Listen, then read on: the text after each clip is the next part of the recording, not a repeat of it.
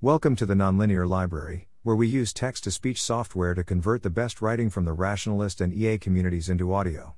This is Why Pessimism Sounds Smart, published by Jason Crawford on April 25, 2022 on Less Wrong. Pessimists sound smart. Optimists make money. Nat Friedman, quoted by Patrick. I've realized a new reason why pessimism sounds smart. Optimism often requires believing in unknown, unspecified future breakthroughs, which seems fanciful and naive.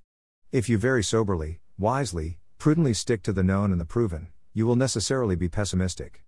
No proven resources or technologies can sustain economic growth. The status quo will plateau.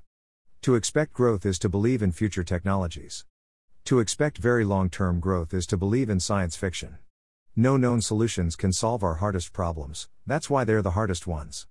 And by the nature of problem solving, we are aware of many problems before we are aware of their solutions. So there will always be a frontier of problems we don't yet know how to solve. Fears of peak oil and other resource shortages follow this pattern. Predictions of shortages are typically based on proven reserves.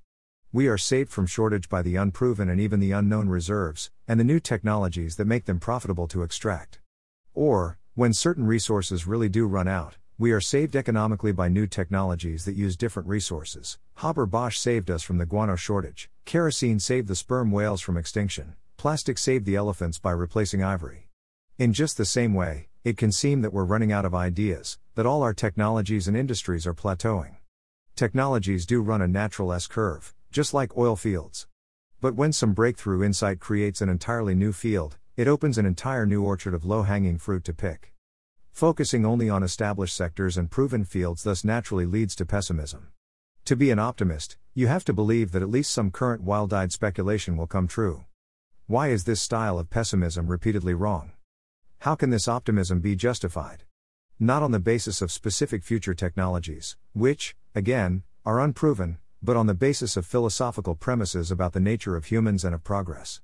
The possibility of sustained progress is a consequence of the view of humans as universal explainers, cf. David Deutsch, and of progress as driven fundamentally by human choice and effort, that is, by human agency. The opposite view is that progress is a matter of luck. If the progress of the last few centuries was a random windfall, then pessimism is logical. Our luck is bound to run out. How could we get that lucky again? If the next century is an average one, it will see little progress. But if progress is a primarily matter of agency, then whether it continues is up to us. Thanks for listening. To help us out with the Nonlinear Library or to learn more, please visit nonlinear.org.